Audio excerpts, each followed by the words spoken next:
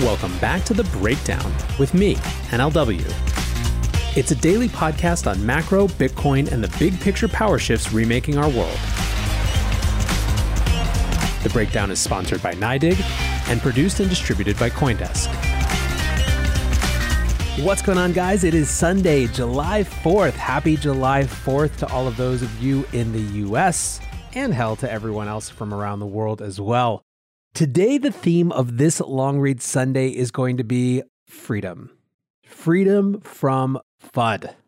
There has been such an endless barrage of FUD over the last few months that people have been asking me for a show going through and debunking it all. But I didn't have to do that because Jeff Dorman and the folks over at Arca wrote a piece this week called Debunking 10 Digital Asset Bear Market Theses. It's a great overview of a lot of the common logic that people are using to argue that we're heading into a bear market or that we're already there. So without any further ado, let's read the piece. Debunking the Bear Market Theses. Digital assets had another horrific week across the board, with prices of most assets down 10 to 30%. And sentiment is as bad as we've seen in over a year, as buyers remain on strike while shorts continue to build. This is perhaps a bit surprising given that just about every digital asset other than Bitcoin is still up triple digits year to date. But everywhere we look, someone is shouting, "Digital assets bear market."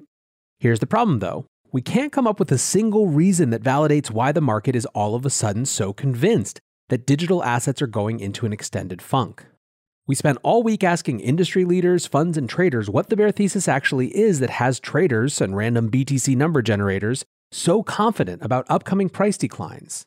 As best as we can determine, here are the most popular bear cases and our rationale for why each of these is most likely inaccurate. Debunking bear thesis number 1. CCP regime change is intent on killing digital assets. The biggest change to the market since mid-May has been China's stance on digital assets. China's crackdown has been focused exclusively on Bitcoin miners and digital asset exchanges that offer leverage, but not the actual underlying assets themselves. While China is a very large player in digital assets and the short-term price declines have potentially been warranted given the shock to the system, it's difficult to believe that this entire global asset class is at the mercy of a single government interjection. In fact, most market participants agree the long-term results from China's potential exodus are actually positive, from a redistribution of hash power globally to more ESG-friendly mining facilities. But perhaps more importantly, we've already seen exactly what happens when an asset itself is unaffected, but the means with which to trade it are shut off. In December 2020, Ripple/XRP was delisted by almost all relevant exchanges following an SEC complaint about its status as a security and its unregistered token offering. Over a 1-week period, peak to trough, XRP fell 68%.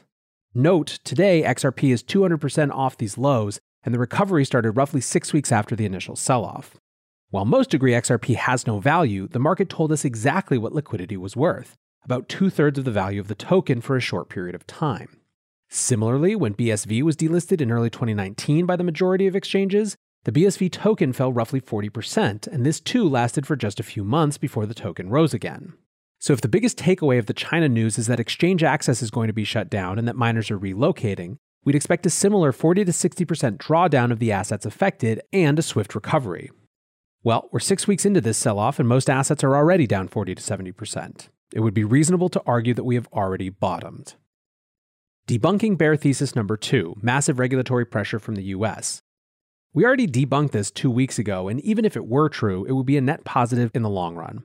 While it's cute watching El Salvador pass a law in 3 days, in the US, laws take years to get passed.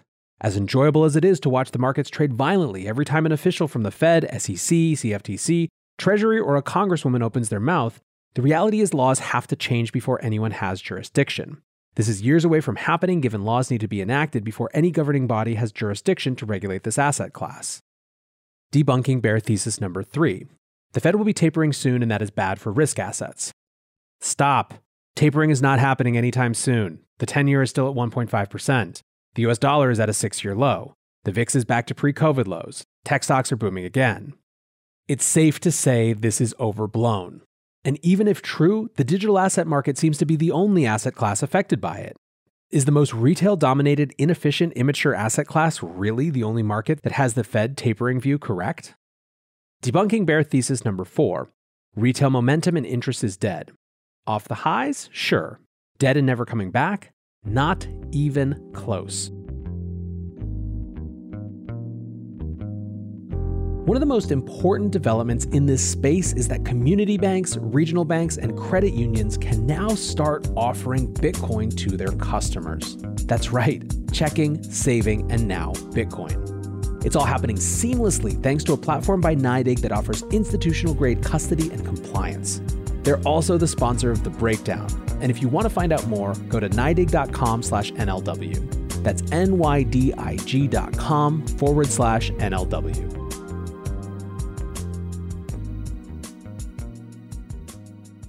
Debunking bear thesis number 5, lack of institutional interest. We speak to institutional investors every day. They are still allocating to funds in record sizes. Goldman Sachs and Citi just launched digital asset divisions specifically due to client demand.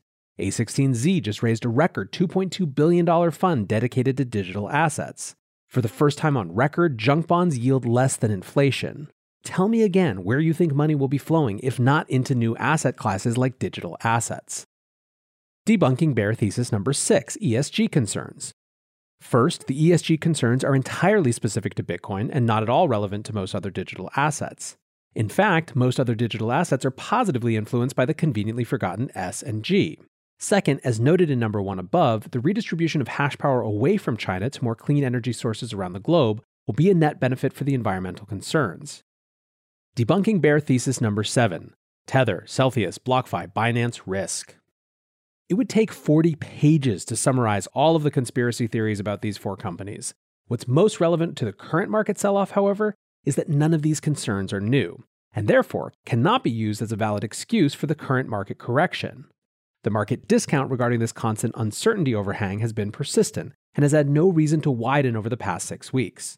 Should any of these companies actually run into financial or regulatory issues, then the question of systemic risk will rightly be discussed, but these what-ifs are lazy excuses for a current market correction. In our opinion, only Tether poses systemic risks given how intertwined USDT is to the working capital of all exchanges in DeFi, but even that would quickly be replaced by another perfectly comparable stablecoin should a problem actually arise. Debunking bear thesis number 8, MicroStrategy is going to be a forced seller of Bitcoin. This is the dumbest of all fears and is 100% not accurate and can be easily disproved by looking at the bond covenants. Any fears of MicroStrategy being a forced seller of BTC or being liquidated is a complete farce and a misunderstanding of how bond covenants work.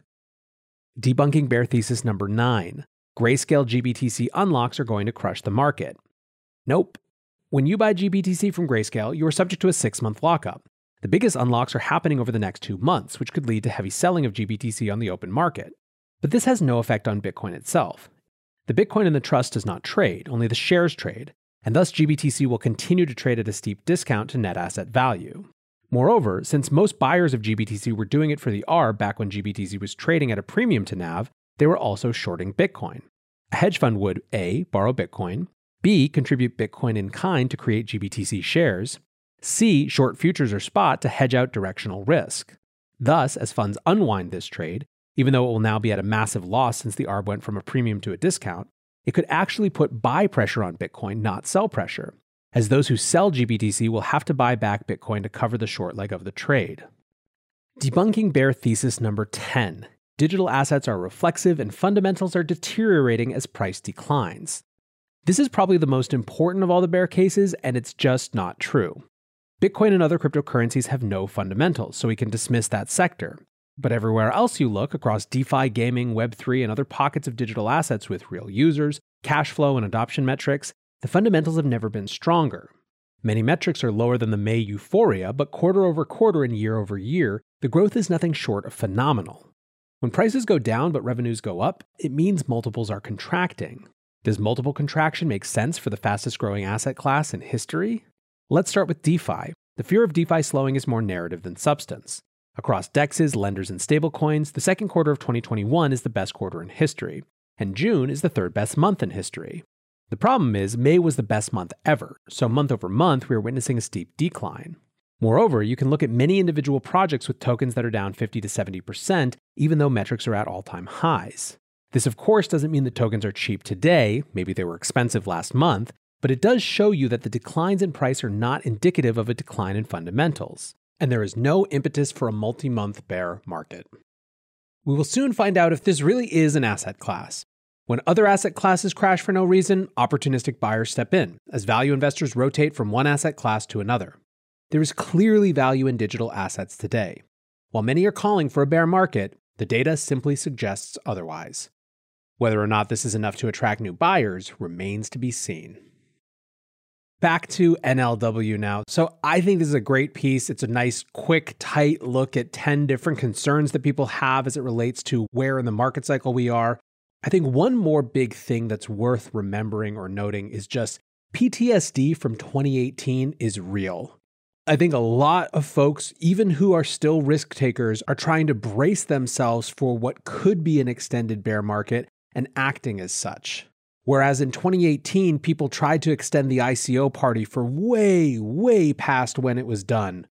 This time around, we're kind of seeing the opposite, where people are sort of preemptively preparing themselves for a new and potentially extended down period. I don't think it's the worst thing. Obviously, it's more fun when numbers go up, but I'd much rather see a more sustained, longer-term rise than the sort of 2-week parabolic insanity we saw in December of 2017. Anyways, guys, I hope you're having a great 4th of July weekend. I appreciate you listening. Until tomorrow, be safe and take care of each other. Peace.